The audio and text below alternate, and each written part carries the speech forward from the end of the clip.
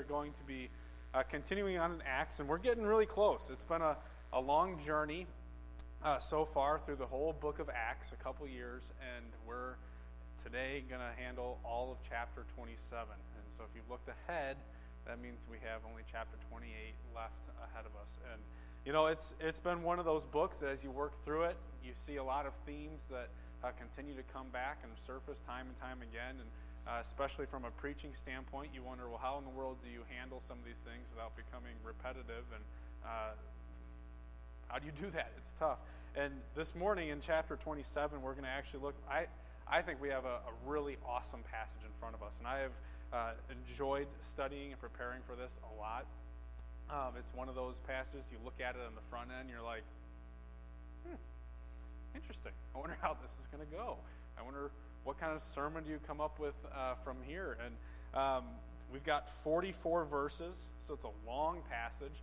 We're not going to read it today. We're going to kind of work through it a little bit differently. We're going to kind of cliff note it, and then as we work through the sermon, we'll go back and hit on specific points throughout. And you know, God has really just challenged me. This is one of those passages you approach that you're all open mind, open heart, open arms. You're like, all right, what is the Lord going to bring before us? And God did not disappoint in teaching me something and challenging me and encouraging me. So I hope that He will use me in a way to do the same for you guys, that your spirits might be encouraged and spurred on as well. So let's go to the Lord in a word of prayer real quick, and then we're going to look to our passage and just kind of work on diving in.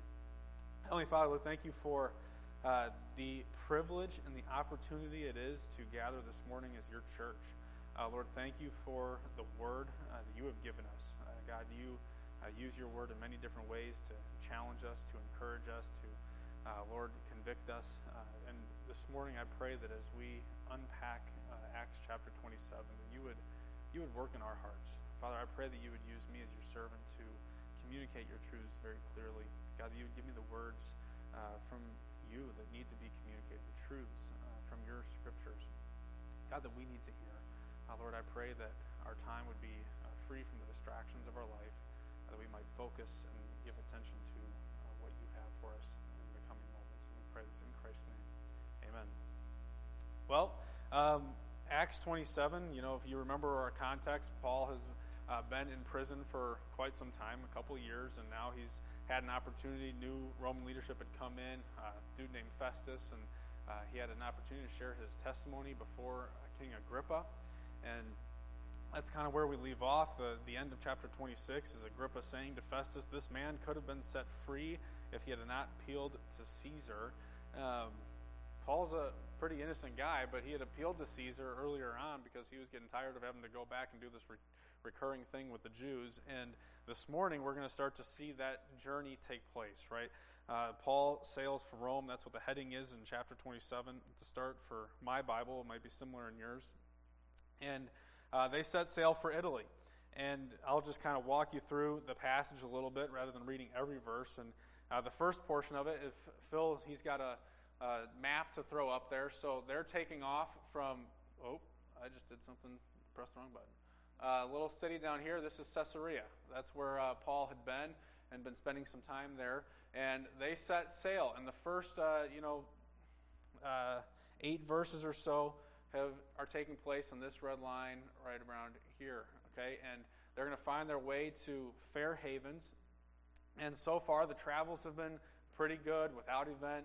Things are going well. And that's where things start to get a little interesting. Paul warns the sailors while they're in Fair Haven and says, listen, the feast is almost over, which to give you a time standpoint, that means they're in the late September, early October kind of time frame. Fall is coming to pass, and winter and that late fall season is a very, very dangerous time to travel in the Mediterranean.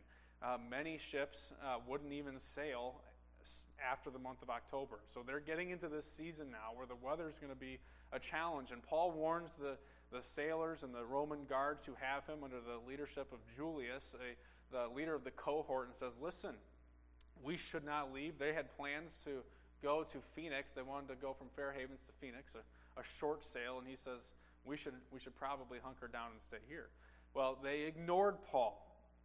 And they decided, now we're getting into verse 13, they take off here in late fall, and you can see they make it almost, roughly, according to the map, which may not be entirely true with the curves on it, but they made it just a portion of the way, and then a storm struck, which is called a northeaster.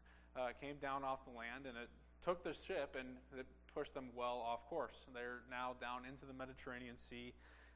In the scripture, it says that they were driven along, they got rid of the sails, and they just let the storm take them. And as they come on, we see in verse 20, it says, "When neither sun nor stars had appeared for many days, and no small tempest lay on us, all hope of our being saved was at last abandoned." So that's them somewhere right in this region here. This storm had come, and to us, we read that and it's like, well, of course, no sun, no stars, there's a storm. But that's a pretty important thing, because that was hugely critical for their navigation in ancient sailing. They relied on the stars and the sun and the moon and stuff to figure out where they were and to navigate. So without that, what Luke's recording here is he's saying, we were lost and we had no hope. We basically knew we were going to die. And then Paul chimed in, and he says, listen, an angel of the Lord appeared to me, an angel of God, and he said that we're all going to be saved. I'm supposed to go and testify in Rome, so God's going to save all of us. And, that's great. We hear that and like, oh, cool. But imagine being the sailors or the Romans when that took place, and you're like, all right, here's this guy Paul, he's our prisoner, and he's saying that this God that he serves is promising to save us, but all hope to us is lost. We're stuck in the storm. We can't control the ship. We have no idea where we are. We're without hope, all right? And this is brutal. And so what they eventually did, they took a sounding. This is when they're right out by Clauda here. It's a small island. And they took a sounding, which, if you don't know anything about ancient sailing, which I didn't have any idea before this week, a sounding, basically what they had was these strings with a weight on the bottom. And so they thought they were getting close to land. That's how they'd figure out how shallow the waters were. And so they had done this and figured out over a couple of drops, a couple soundings, that they were getting close to land. So they were afraid they were going to hit. And so they cast some anchors out the back of the ship, trying to kind of slow themselves down. And when they did that, now they're stopping, they're slowing down, and some of the guys had this genius plan. They're like, all right, you know what? We're gonna tell everyone we got this lifeboat on the ship. We're gonna tell everyone that we're gonna go drop anchors on the front of the ship, also. When really what they started to do was drop that lifeboat. Their intent was to ditch the whole thing. The sailors were gonna get out of there, save their own lives, let everybody else die, and get on with themselves. Well, Paul, I imagine through divine intervention, realized what was going on. He said to Julius, the commander of the cohort, he said, unless these men stay on the ship, you cannot be saved. And so the Romans, you imagine this for the sailors, they're like, that's it. Cut the ropes, lifeboat gone. And you imagine the sailors at that point, come on, you're like, really? Why have you done that? That was our one chance, our one shot at surviving this. You just got rid of it. There goes our lifeboat. Now we're stuck on this ship, and who knows what's going to happen to it. We're going to run aground. The ship might break up. Who knows? This is terrible news. And eventually they work themselves over, and we learn that they come to this little bay over here by Malta, and that's where they realize things are turning up, and they're like, that's where we could run ashore. So they start to run in there. And the ship runs ashore on a sandbar.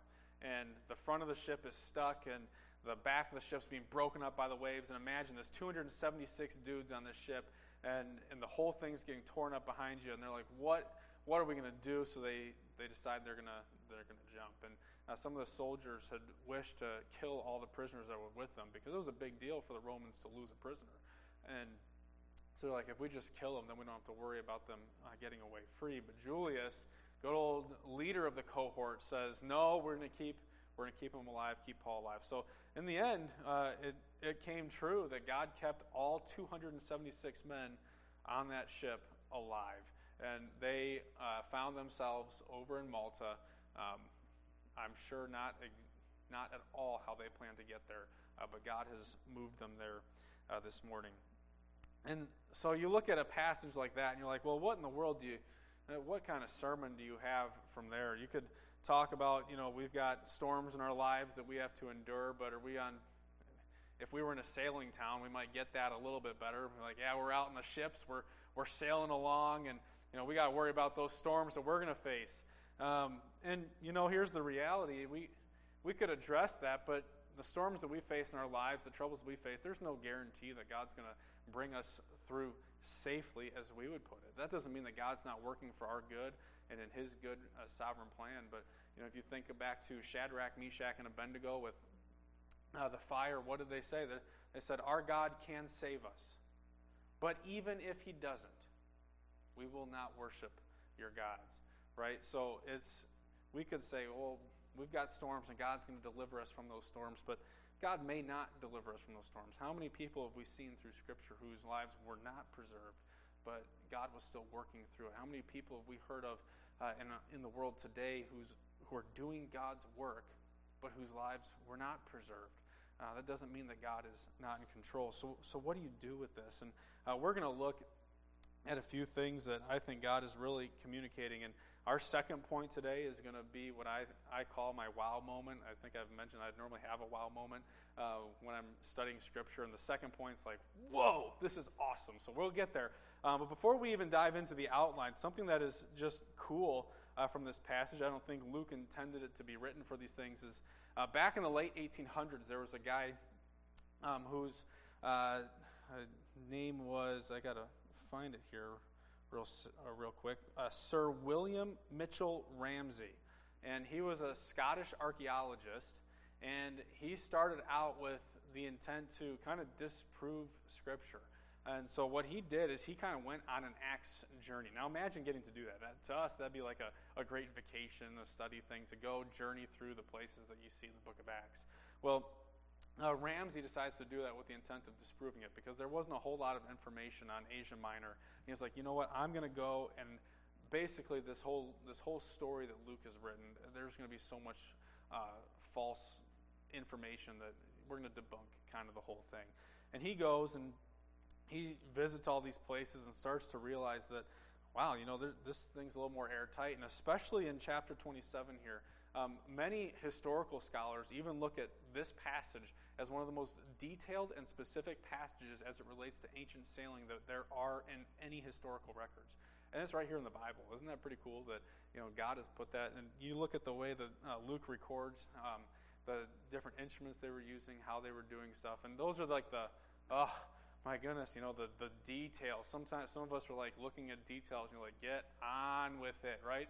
But God uses those things in some pretty awesome ways. So this is what Sir William Mitchell Ramsay said as a result of his studies. He said, further studies showed that the book could bear the most minute scrutiny as an authority for the facts of the Aegean world, and that it was written with such judgment, skill, art, and perception of truth as to be a model of historical statement.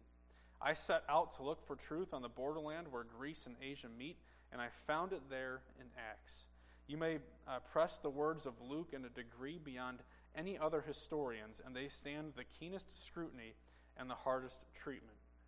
You cannot find something wrong with what Luke has recorded throughout the book of Acts, especially here in Acts 27.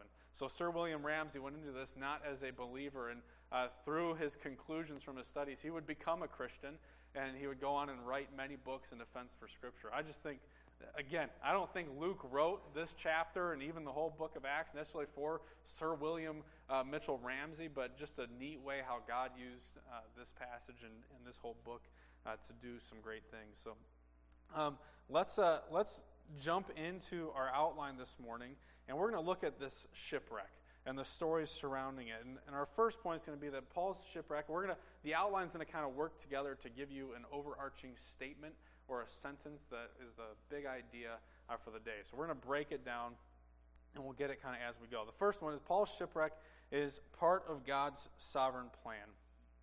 Throughout all the book of Acts, we've seen God working providentially. A couple weeks ago, probably more than a couple weeks ago now, we were in Acts chapter 23.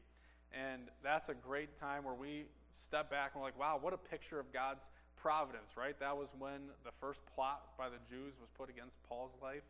And God worked it so that his nephew heard about it, informed him, and then he was taken into the Roman custody as protection. We see God's providence there. We see God working providentially through all these things. And in these 44 verses, we see God continuing to work providentially. And since we spent a lot of time on that, I don't want to belabor this, but I do want to focus on it because it is true. Luke is, in this portion of Scripture, giving us the next scene. And I've said this in some of the other sermons I've preached at Sugar Grove, but the book of Acts, I think of TV shows, right?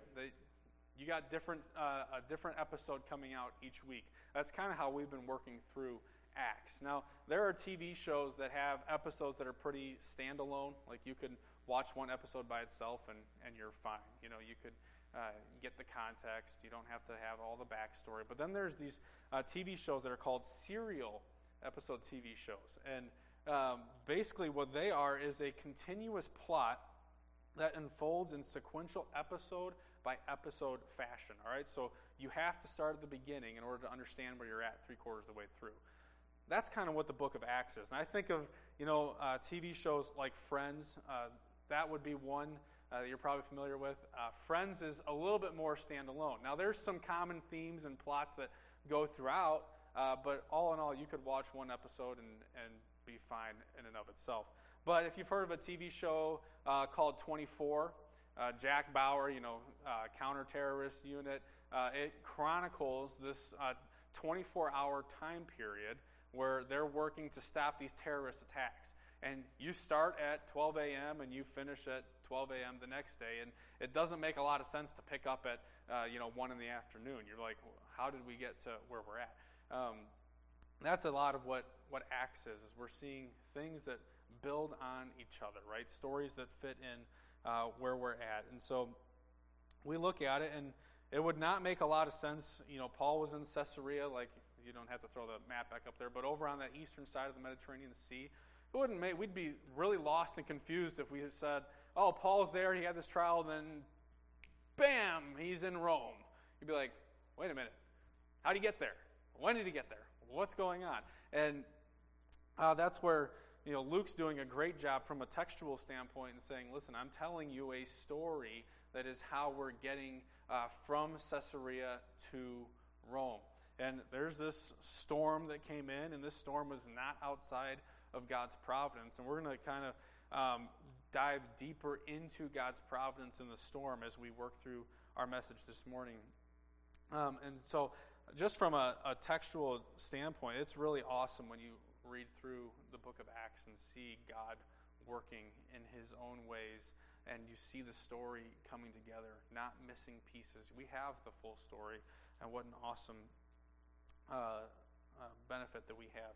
Now, this shipwreck was part of God's providential plan that he was working, but it was also demonstrating salvation to unbelievers. And this is where I think God's providence is really seen coming full force. And so I'm going to break this down, and this is awesome, right? You look at Acts 27. This is so stinking cool, and you just want to be like, our God is so awesome, so creative, so powerful. You're like, amazing. You're just in awe of how God would work in such a way. Now, we have Paul with a couple of his friends. Luke's obviously there as believers. They're with a whole bunch of people who are unbelievers, who are taking them in this ship across the sea, and this storm hits. And I believe that this storm and the experiences they have really are a picture, a physical picture, just like, Acts 23 was a physical picture of God's providence. This is a good physical picture of salvation for these unbelievers to see. Now, the first part where we see this is that our sins leave us without hope. Our sins leave us without hope. Going back to verse 20, that's when Luke says, all hope of our being saved was at last abandoned. They had no hope. All right, and you'll notice all through verses 14 through 20, we see the fact that they made the decisions to go and to leave. They could have easily stayed in Fair Havens for the winter. They didn't feel it was a good spot. They wanted to get over to Phoenix. Well, they had the warning from Paul to not go. Stick out where you're at. stay where we're at. And they decided to get up and leave. And through this, the storm comes, and they're left without hope. Pretty amazing. They're left in this dire situation where they're at life's end in their standpoint. And from a spiritual standpoint, that's physically for them, but from a spiritual standpoint, that's what our sin leaves us. We're left without hope. We're left without any possibility of salvation because of our sin. James 2:10 says that whoever keeps the whole law but fails in one point has become guilty of all of it. You're like, wow, that seems kind of harsh.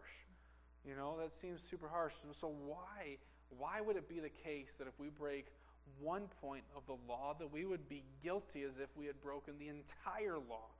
Well, in verse 11, he goes on and explains, because it's not about the action that you did. It's not about the law that you broke, but it's about the perfect and holy God who you sinned against. That's why we serve a holy God, that when we have a blemish on us, we have been in totality blemished by our sin.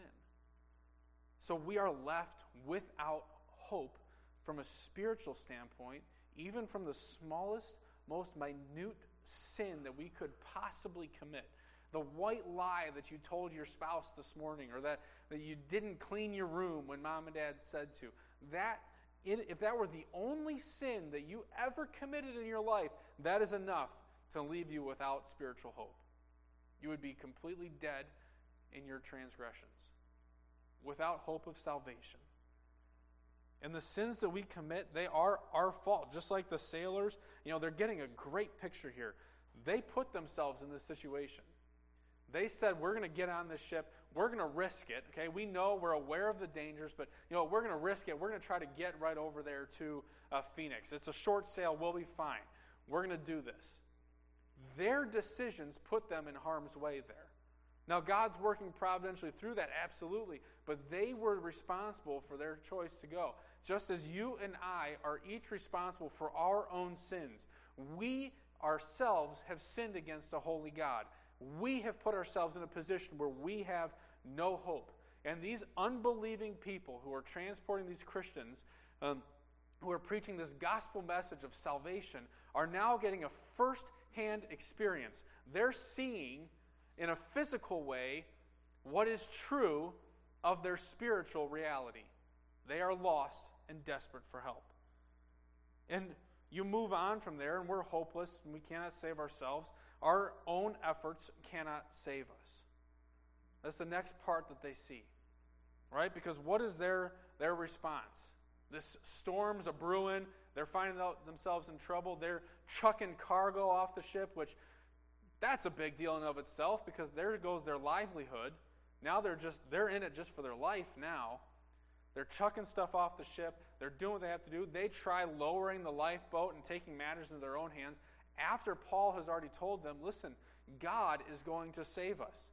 He didn't say, you're going to save yourselves. He said, my God, whom I serve, has promised that none of us will lose our lives. And I trust that things will come out to be exactly as he said they will. And they say, in what makes sense to themselves, we're going to take matters into our own hands. That's great. I'm glad that your God's going to save us. Cool. You know what? Maybe that's what you believe. But I'm looking at the situation and saying, we got a lifeboat. Our ship's in trouble. I'm getting out of here.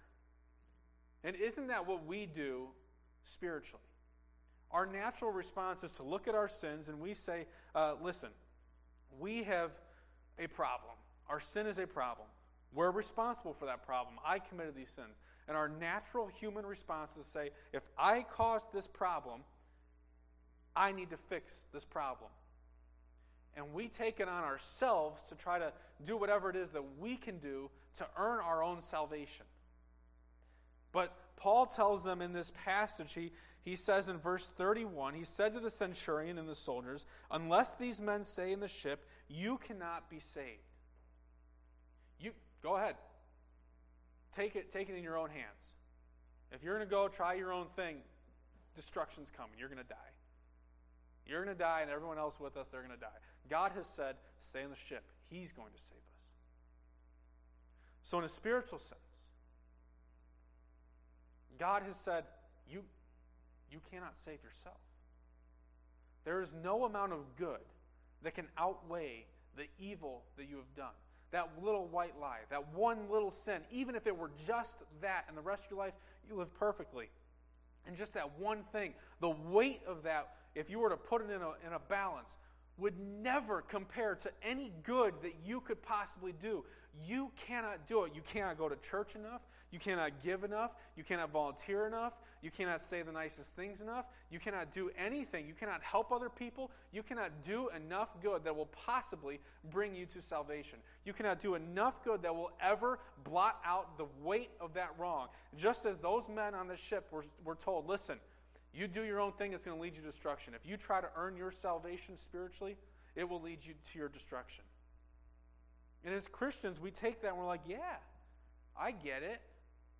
I get it. That's what we believe, right? But it's craziness to think about that. Have you ever stopped and thought about what it is that we believe as Christians and how crazy it sounds to the world? It's insane when you spell it out. We believe that there is a perfect and holy God who we can't see or touch, who doesn't speak to us audibly right now. And we believe that we have sinned against this perfect God, that He sent His Son to die on a cross. He raised Him from the dead, and to solve this problem of sin, that if we just believe we're going to be saved from our sins and spend eternity in heaven, do you hear how crazy that sounds? But that's the heartbeat of the whole thing. Paul says in 1 Corinthians 1, for the word of the cross is folly to those who are perishing, but to us who are being saved, it is the power of God. The gospel makes no sense. The cross makes no sense to the world. That's why it takes a miraculous work of God in a person's heart to open their eyes to the truth, that we might respond in faith and see the reality put before us. So there is nothing, no good whatsoever that your neighbor, that your friends at school, that your coworkers, there is no good that they could possibly do to find salvation. But in a spiritual sense, we're all sitting on this ship. We're all facing death. And they're the ones who are the sailors right now who will say, I'm going to do my own thing. I can earn it. And we're the ones who have the gospel. We're the ones who have the truth from Scripture that says, you can't. It's going to lead to your destruction. You can't be moral enough. You can't be good enough for a perfect God to look on you and say that you are righteous. Therefore, our trust must be in Christ alone. They are nothing of those good works that we do. They are nothing to grant us salvation. God promised that none of the men on board that ship were going to die. God promised that He was going to save them. And we're going to see that God is the one who's going to make that possible at the end of the day. He's true to His word, but it's only in their hope in God that they're saved. And Paul speaks from a great reference of hope. He says, listen, God has called me to Rome. He takes confidence in that promise. God's doing something. If He's called me to testify in Rome, by golly, I believe that I'm going to testify in Rome. This storm's nothing. I'm sure Paul had heard the story of Jesus calming the sea. He's like, listen, God will get me there. If He's calling me to it, He'll bring me to it. He relies on the promises from the angel that came and spoke for God and said that He was going to save all of them. Paul trusted in those promises. That his hope, our trust must only be in Christ. Those soldiers had to quickly come to terms, and I imagine in that split second when Paul said, if they get off this ship, we're all dead. They had to decide in that point, all right, are we going to take what makes sense to us in a physical representation? Yeah, it would make sense to get on the boat. Or do we trust this God and cut the ropes? Thank goodness they cut the ropes, right? Thank goodness they did that. Our trust in a spiritual standpoint can only be found in Christ. You can lean on your family. You can lean on any other false god that you want to come up with that makes you feel better, but it is going to lead to your destruction. You will find no salvation in it whatsoever. You'll find no salvation in it being a weekly church attender if you do not have Christ. Our trust is in Christ alone because we are stained individuals. Our stains cannot be removed by what we can accomplish. Any good that we can do cannot remove the stain of sin in our lives. So it took an absolutely perfect sacrifice. And that's where the Old Testament is beautiful, right? When they were given the commands to give sacrifices, they were to bring animals without blemish, the first fruits, the best that they had, the absolute best. And those sacrifices were good in temporary form. But there was a more perfect sacrifice that was coming, and that was Jesus Christ. Jesus was the true Passover lamb. He was the sacrifice that ended all sacrifices. He gave up his perfect life so that we might have life, that we could place our faith and trust in him, that we could have salvation and victory over sin and death. Praise God. Our trust is in Christ because he, unlike us, was perfect. He lived that perfect life, and he went to the cross. And at the cross, he bore, think about this, he bore the full wrath of God against all of humanity upon himself. The most unjust act of humanity ever committed was sending Jesus to the cross. A perfect, undeserving person to be killed. He bore God's wrath on our behalf. He took the punishment that you deserve on himself. There is no greater act of love than that. That ought to spur you on. Yeah. What a God. You doubt that God loves you? Go to the cross. You're struggling? Go to the cross. The greatest act of love that we have seen took place there. And the beautiful thing is, if Jesus just died on the cross and he stayed in the grave, he's no different than you and I, another man dead. But he conquered the grave. He rose again on that third day. He defeated sin and death that we could have life.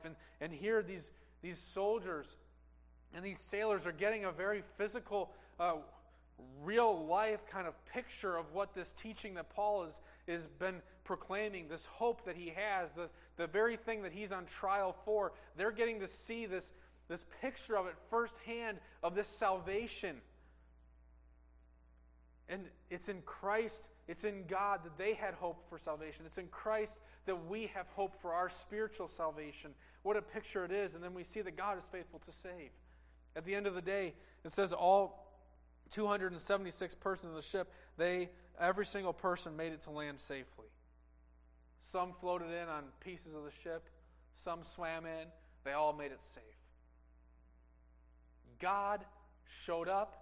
He fulfilled his promise. God said, I'm going to save, and he saved. All right? God says that when we place our trust in Jesus Christ, and only in Jesus Christ, not in our own merits, not in our own good, not in the good of other people, not in the prayers of other people, but only on Jesus Christ, he is faithful to save. He will save. And this is where it gets real, because it's easy to preach this and hear this and talk this in church. All right? We get that. We're like, yeah, you're right. It's all in Christ. It's all in Christ. But listen, what is it that Paul says that we preach? Going back to 1 Corinthians 1, he doesn't say we preach Christ and morality. He says we preach Christ crucified. So the question isn't always just for us in the church. We can hear messages like this and say, yeah, I've been there, I've done that, I've heard that, I get it. But what message are we preaching to the world? When we go out into our workplace, when we go out into our neighborhoods, what do we preach? What is it the world hears us say? Do they hear us preaching Christ crucified? It's all on Christ. Trust Christ. It's only Christ. Turn to Christ. Christ died for you. He rose again. Trust in Jesus Christ. Or do they hear the church sometimes start to preach this alternate gospel, this false gospel that, in a sense, turn your life around?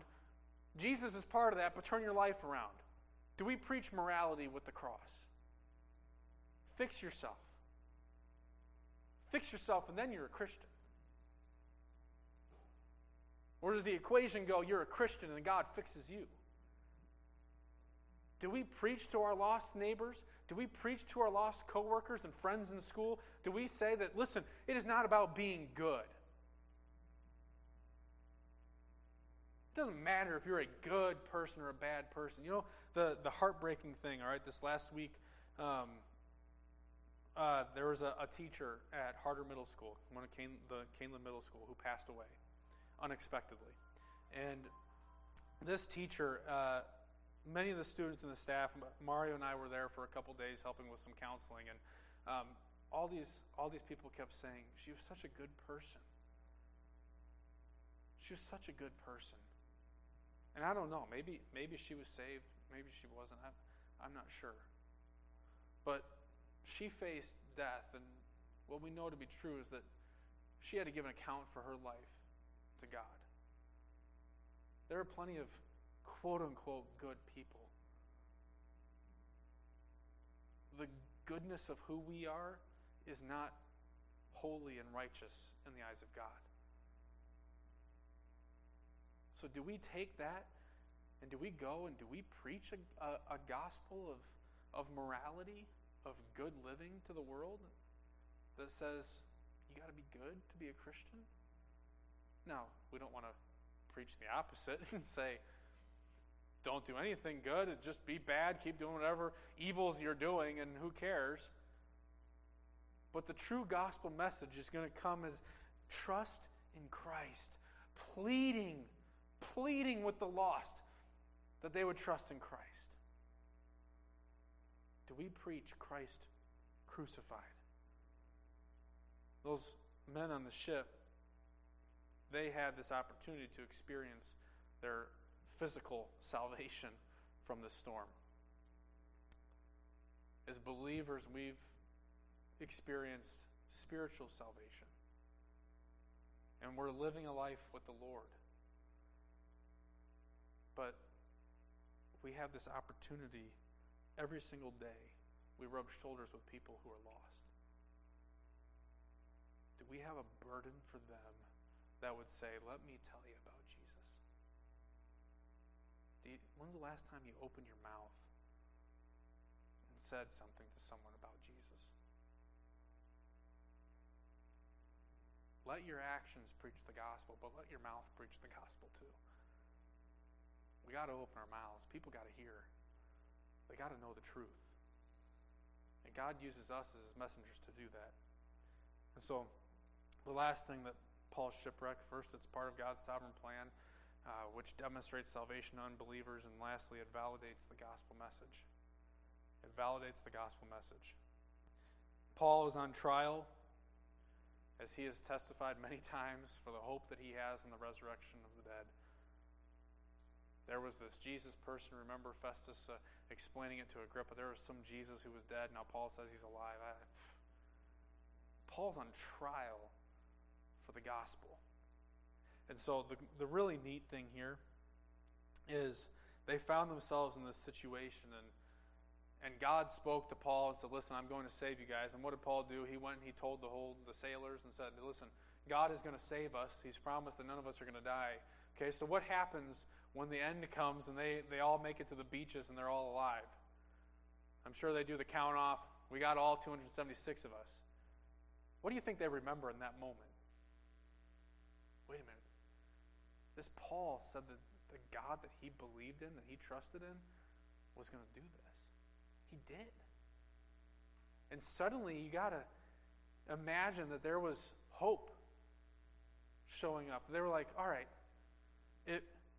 if his God came through on this, then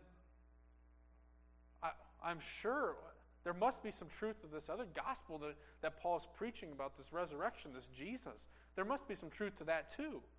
Right? Just like in Mark, I believe it's in Mark 3 or Mark 4, Jesus is talking to a paralytic, and he says, your sins have been forgiven. And what is he accused of? Well, that's blasphemy, because only God can forgive sins. And Jesus says, listen, to show you that the Son of Man has authority to forgive sins, get up and walk. It's easy to say your sins are forgiven. You can't see a physical representation of that. But Jesus says, to prove it to you, get up and walk. This man who couldn't walk is now walking. I have the power to forgive. That's what Jesus says. And here we are. We have Jesus validated the message of forgiveness with a miracle. I believe God's validating the gospel message with a miracle. These men are in all hope was gone, and here we are saved. Paul's God has saved us. It validates the gospel. So I want to challenge us with this, to live gospel-centered lives, that in the triumphs and in the trials, on the mountaintops and in the valleys, that your life preach the gospel. The way you suffer would preach the gospel. The way that you succeed in life would preach the gospel. That people would see you and not just see you, but see Christ. That they would hear about Christ. That they would know Christ. That you would have opportunities upon opportunities, and they're there, trust me, right? You know it, okay? You know those guilty conscious moments where you're like, man, I should have spoken up for Jesus right there, and I didn't. They're all over the place. Speak up this week, all right? Be a messenger for Christ. Let your life be a picture of the gospel. You were once lost, and now you are found. You were once dead in your sins, and now you've been made alive. Let people see that. Let people understand what God has done in your life.